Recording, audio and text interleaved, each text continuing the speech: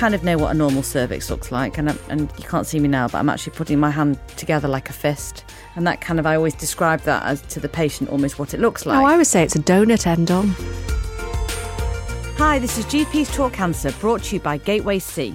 I'm Dr. Rebecca Leon, and joining me through this podcast is Dr. Sarah Taylor.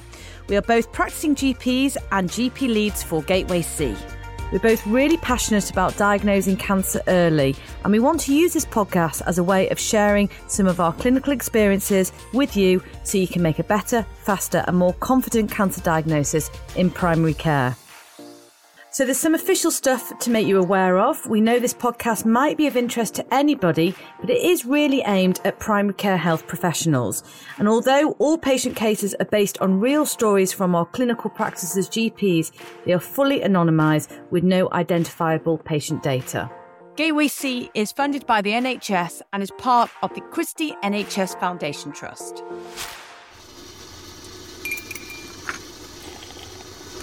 So that's the formal bit done. The kettle is on and it's time to start the podcast. And today we're going to be talking about cervical cancer.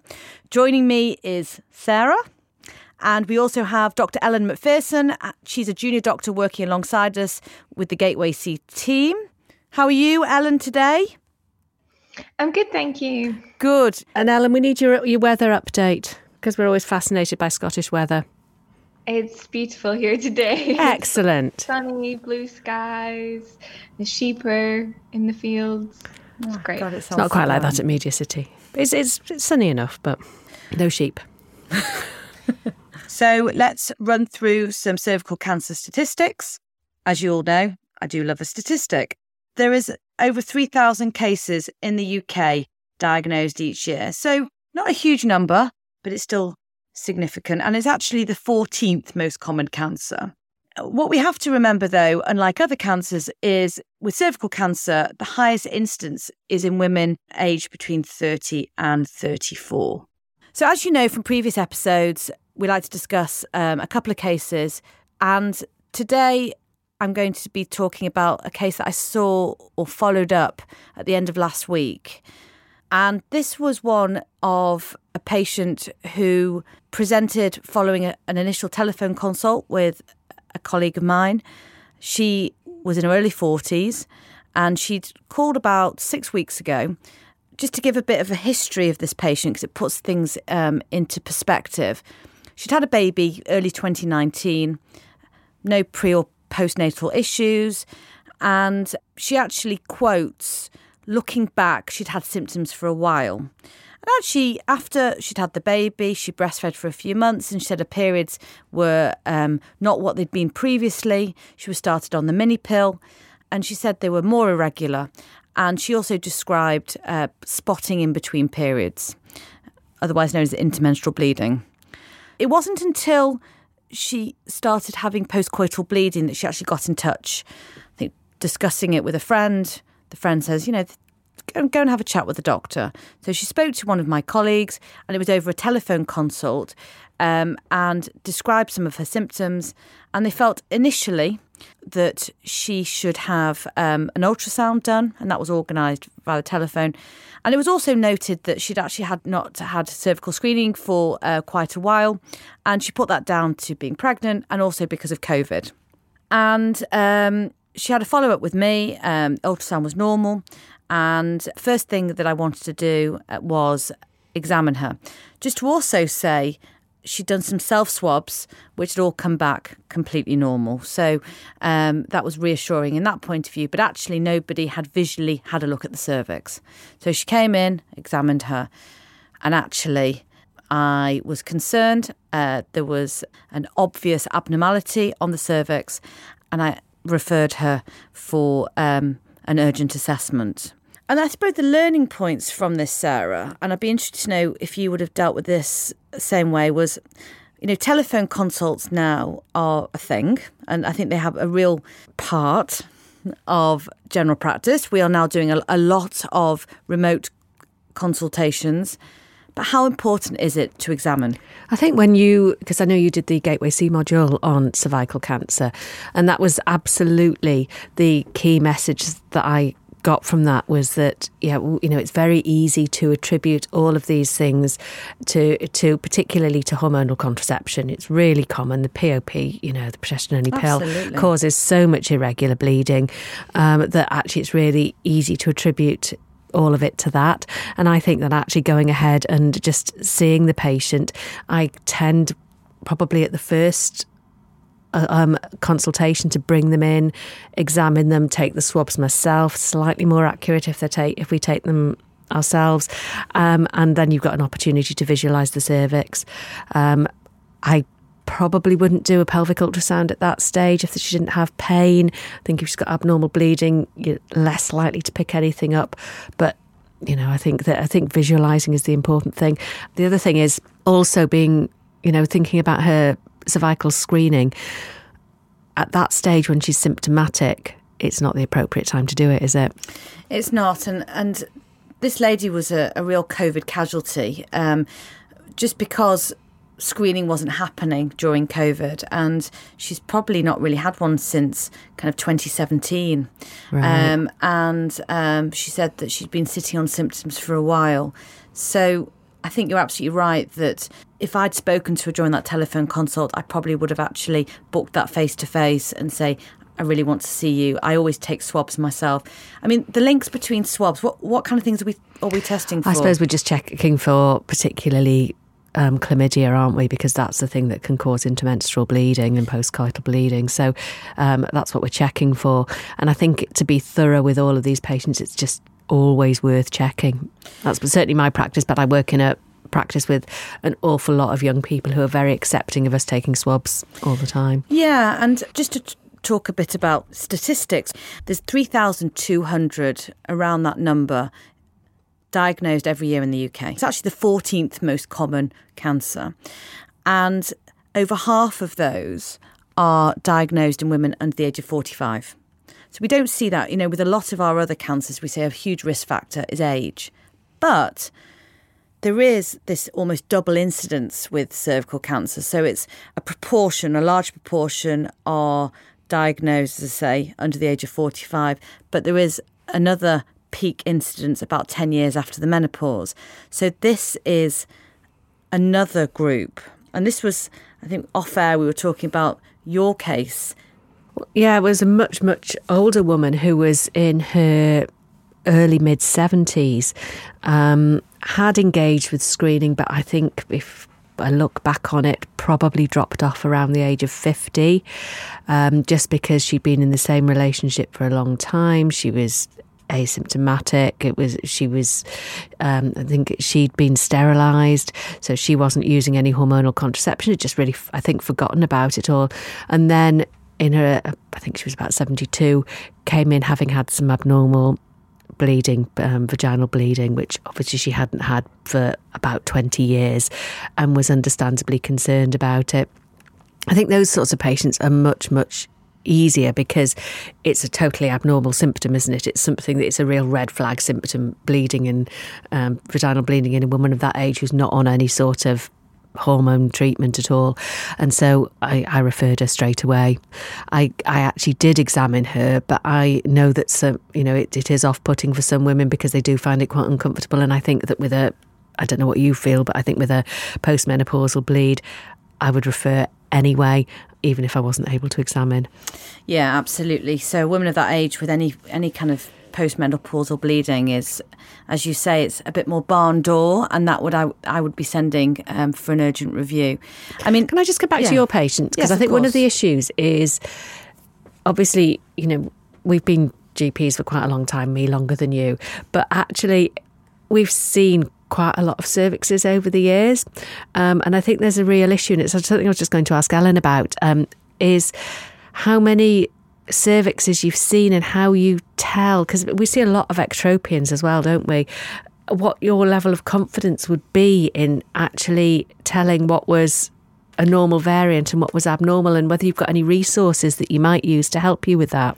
So before Ellen answers this, what is the plural of cervixes? Is it cervixi? Is it cervixes? No. Or is it just cervix? I don't know. Like sheep? Anyway. Maybe we could look that up during the podcast. Okay, and we'll let you know at the end. Because it's obviously the burning question for the whole podcast. So the answer to your question, I think you're absolutely right. With all these things, the more you see, the more you know what's normal and abnormal. And actually, when I was putting together this Gateway C module on cervical cancer, the specialist that I was talking to actually talks through normal and abnormal cervixes. So you kind of know what a normal cervix looks like. And you can't see me now, but I'm actually putting my hand together like a fist. And that kind of, I always describe that as to the patient almost what it looks like. Oh, I would say it's a donut end on.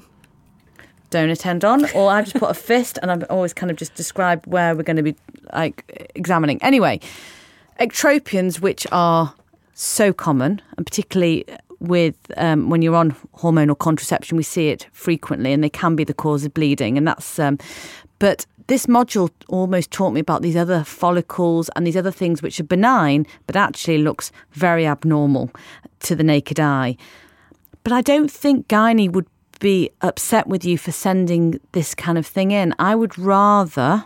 She's shaking her head. I am, because with my Go on with her Cancer Research UK. Yeah, with my Greater Manchester role, there are an awful lot of young women referred with ectropions. No, I'm not saying ectropions. No, I'm talking about these kind of weird and wonderful. Yeah, I think anything that looks weird. What's they called? Nabothelian follicles. What's they called?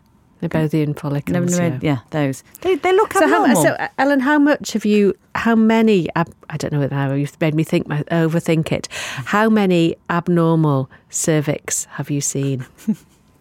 I don't think I've ever seen a single abnormal cervix, no. How is it taught when you're either at medical school or a junior doctor? Or do you just get taught what's normal? At med school, we're taught using the terrible models that are like made of leather. And with the speculum. Yeah, with the speculum, Speculi. And I mean, they're horrible because everyone's put the gel in them and they go all sticky. I examined once at the medical school, and I was doing a station where they were doing speculum examinations, and by the last student, there'd been that many speculums and that much jelly put in that they were firing straight out of the model. Yeah. And so these poor students were trying to do their exams, and these speculums are firing out. That's hilarious. It's like a scene from Austin Powers. It's not very realistic. So they all look normal, do they, or do they not just look like anything? And then sometimes they'll show you pictures of what an abnormal cervix looks like as part of the exam, i.e. to have you imagine, okay, this is what you've seen. And then I've did placements in GP, but not for very long. So no one ever came in with that and clearly abnormal cervix when I was training. It's quite an issue, isn't it? Recognising what's normal and what's abnormal on something that you don't see very often. Yeah, and I suppose when we talked about prostate last week, it's the more you feel, the more you know what's normal and abnormal. And it's the same, the more you do, the more you experience. So I suppose we'll be saying to our staff, our junior colleagues, look as many cervixes as you can. Whatever the plural might be. That's our strap line. So, I mean, you corrected me, rightly so, about not just referring everything in, and because the service will be saturated and we need to know. And also, I think that what the specialists locally have been saying is that if you send a 26, 27-year-old woman in telling her cervix looks abnormal, the amount of anxiety and stress that causes to that individual patient is huge. Now, obviously, if you've got a concern about it, that's absolutely the right thing to do. But if it is an ectropion, then it's not the right thing to do. And I think but I suppose the bottom line would be that we do have the benefit of experience. And if anybody is concerned, it's better to refer and be wrong than not refer and be wrong. Absolutely. So I know that you've been reading up about this, so share the details that you've got on the risk factors for cervical cancer, because I think it's a slightly different one from some of the others, and there are things that we can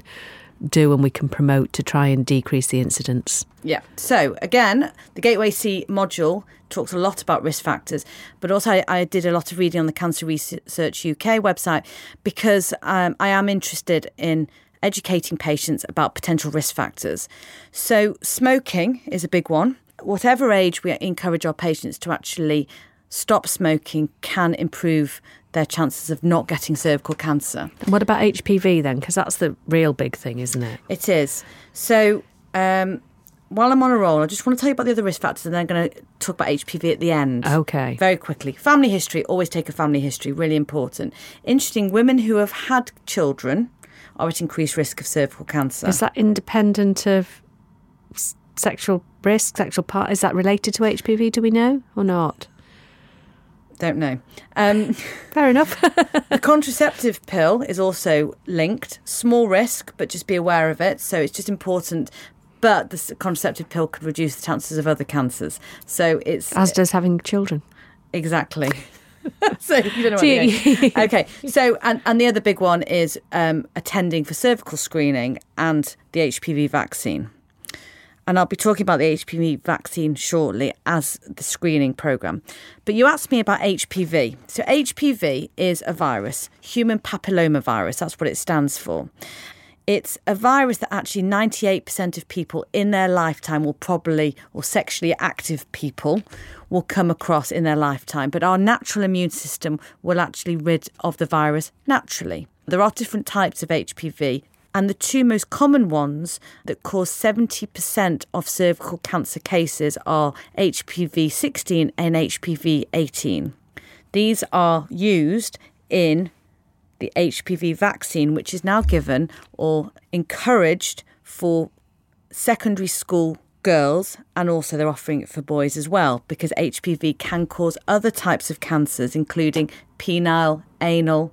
Head and neck. Head and neck is a big one for head and neck. So we've just been doing a module on head and neck for Gateway C. So, but HPV in related to cervical cancer, 16 and 18 are the most common, and they cause 70% of cases. So are we optimistic that we will, once we've got HPV vaccine throughout the population, particularly boys as well, that we will eradicate cervical cancer?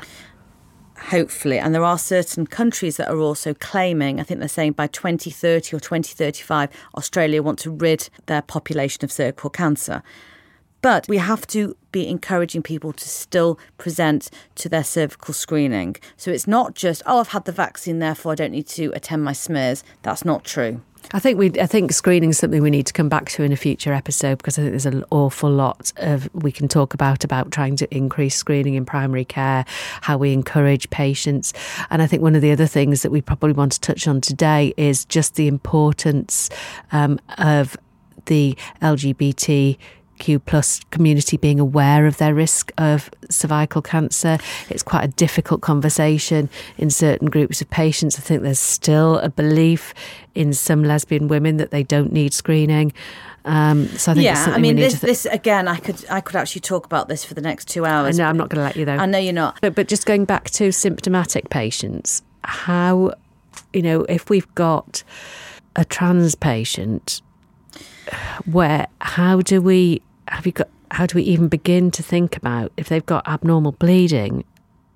Okay, so we were going to talk about this on the prostate, but actually we ran out of time. But again, it's an interesting point. So with trans women, if they've had surgery, the prostate will still remain. So if you have a trans woman sitting opposite you, this will become relevant to cervixes, I promise. If you've got a trans woman sitting opposite you with urinary symptoms, you need to consider, could this be any prostate pathology? The same will be for a trans man. The cervix, in a lot of cases, will remain. So it's really important to ask the patients themselves, because they will know, particularly if they've moved practices and you've not got the exact surgical details. So if they present with abnormal bleeding, or they present with other symptoms, things like abnormal vaginal discharge can also be a symptom of cervical cancer. Then you need to consider, could this be an abnormality in the cervix? But again, I really hope if this is a successful podcast series, we will have series 2. This will be something that I will be very much gunning about screening and about barriers. Something interesting is the confusion of certain names used for the female reproductive system. And I don't think the programme Naked Attraction. I don't know if you've ever seen that, Sarah. No. Channel 4, this is your homework. I'm going to have everybody laughing around me. Just watch one series of a Channel 4 Naked Attraction. And it's a dating show where people think it's okay to date naked. No, to choose their date naked. They're basically saying you start it the other way around. I know, she's looking shocked. I'm looking surprised. So basically, the reason why I'm telling you this is because there's these booths of people standing there with no clothes on, and you go up slowly. So you start with the legs and they comment on the legs, and then they do the bottom half, and then they do the top half, and then they finally do the face. The reason why this is and it's very good television watching if you have had a long day at work and you just need something to like almost zone out. You don't watch netball on television, do you? I do. Oh, okay. Watch loads of netball Right, on you need television. to watch Naked Attraction. Promise me before the next episode you'll just watch one. You and Ben will love it. And I tell you, you've got 4 series to watch through. Anyway, the point I'm saying to you is when people are describing, oh, I like this about a certain person, I like this certain person, they get... And when I do my cervical cancer talk to medical students and postgraduates, I start with a picture of Naked Attraction and they all laugh because they all watch it. And kind of vagina, vulva, cervix, well, you can't see a cervix, but vagina, vulva, they all get confused with these names because it's... OK, so my point, after telling Sarah to go and watch Naked Attraction, is when somebody is describing any symptoms that they've got, they're labelling the wrong body parts to describe it. So you have to ask the right question. And I think one of the urologists I spoke to said that women are actually quite bad at telling where they're bleeding from. And sometimes they get vaginal bleeding, rectal bleeding, and sometimes blood in the urine. Yeah, blood in the urine muddled up. And so you can't always be sure, which is, I suppose, what we were saying to begin with. It's really important to examine people because then we can see what's happening. There you go. And sometimes I do a little diagram to explain which parts. I just draw end on donuts to explain. That's your cervix. Yes. But I'm talking about if you're doing like back, front and middle bleeding, and that's the kind of thing. Anyway, the point is whether you I think today I'm waffling, but I really want to just tell you where the name Pap smear came from, Sarah. Would you allow me? Yes. So Dr. George Papanikolaou was a Greek doctor, and he was born in the late 1800s and he died in 1962 at the age of 78. And he created the Pap smear. That's where it's named after him. If you want to do a bit more history reading, they think that somebody else did it before him, but he's claiming it. It was invented in the 1920s, but first used in 1943 to have a look at the cervix and to take cells to see if they could pick up a precancerous diagnosis. That's really what the cervical screening is. But interestingly, his wife, Mary, was relied upon to be his first patient. So that is an interesting fact. So that's Dr. George Papanikolaou. Greek. So, do we want to come to the learning points from today's? I do, because I feel today has been a little bit, because it's such a meaty subject, I feel there's a lot to discuss. There's a huge amount to discuss. And you are reining me in a lot today, Sarah. I am, yes. The body language is reining me in. And she's like... But I think you're absolutely right. I think we need to be very clear about symptomatic cervical cancer, and this is what this episode's been. Absolutely. I think we need to come back to screening, but we need to dedicate more time to it. Okay. So I'm going to talk about the first clinical point is a full and thorough pelvic and cervical examination needs to be conducted in all women presenting with symptoms. Have a look at the cervix. I would say take your own swabs. Yeah. And if you see an abnormal cervix, they need to be referred on the suspected cancer pathway. Yep, I agree. And I think that, one of the big problems is that postcoital bleeding is very common. It's very, very easy to decide that it's due to some form of hormonal contraception because so many women are on hormonal contraception. But actually, it's not all due to hormonal contraception. And some of the delayed cases, I think, are because women have been told just to carry on for a bit and it'll probably settle. So I think it comes back to what you were saying, that we need to examine. Take a thorough history. There's a lot of risk factors related to cervical cancer. So ask them about family history, ask them about lifestyle, including smoking. And this can be an added part of your thinking, could this potentially be a cervical cancer? And then just remember, I think the last thing is that a smear is not an appropriate test to do in a symptomatic patient because it's a screening test. And finally, encourage patients to go for the HPV vaccine, particularly younger girls, if they're umming and ahhing about it, that actually it's a potentially preventative cancer in the future. Be grateful we don't have to be amongst all of those teenage girls having their vaccines. Yes. So this has been, I would say, part 1 of cervical cancer, just because we really wanted to emphasise symptoms and also the importance of examining and seeing as many cervix size as possible. Oh, have you looked up what's the plural of cervixes? And what does cervix actually mean? Cervices. Cervices. C-E-R-V-I-C-E-S. Cervices. Yes. And what does a cervix mean? It means a tunnel. Cervix etymology. Latin. The word cervix is derived from the Latin root word cervix, which means neck. For this reason, the word cervical pertains to many areas where tissue narrow to a neck-like passage. There you go. Like C-spine. Yeah. God, that's confusing. Okay. So cervices and a cervix means a neck, as in neck of womb. Excellent. So thank you for listening today. Apologies for being a bit waffly. I've got a lot to say. We've also got a free cervical cancer module that we've referenced throughout, and you can find that on the Gateway C website. We've put all the references to the studies and guidelines that we mentioned in our show notes. We've got a few thank yous as well that have carried me along today. A big thank you to Sarah and Ellen for joining me.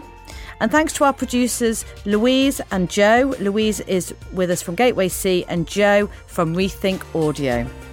Before we go, I wanted to just clear up and discuss the positive predictive value, which is something that we touch on in a few of the episodes. The positive predictive value was used to determine the threshold to encourage clinicians to refer on for a suspected cancer pathway or for urgent tests. And this was agreed at 3%.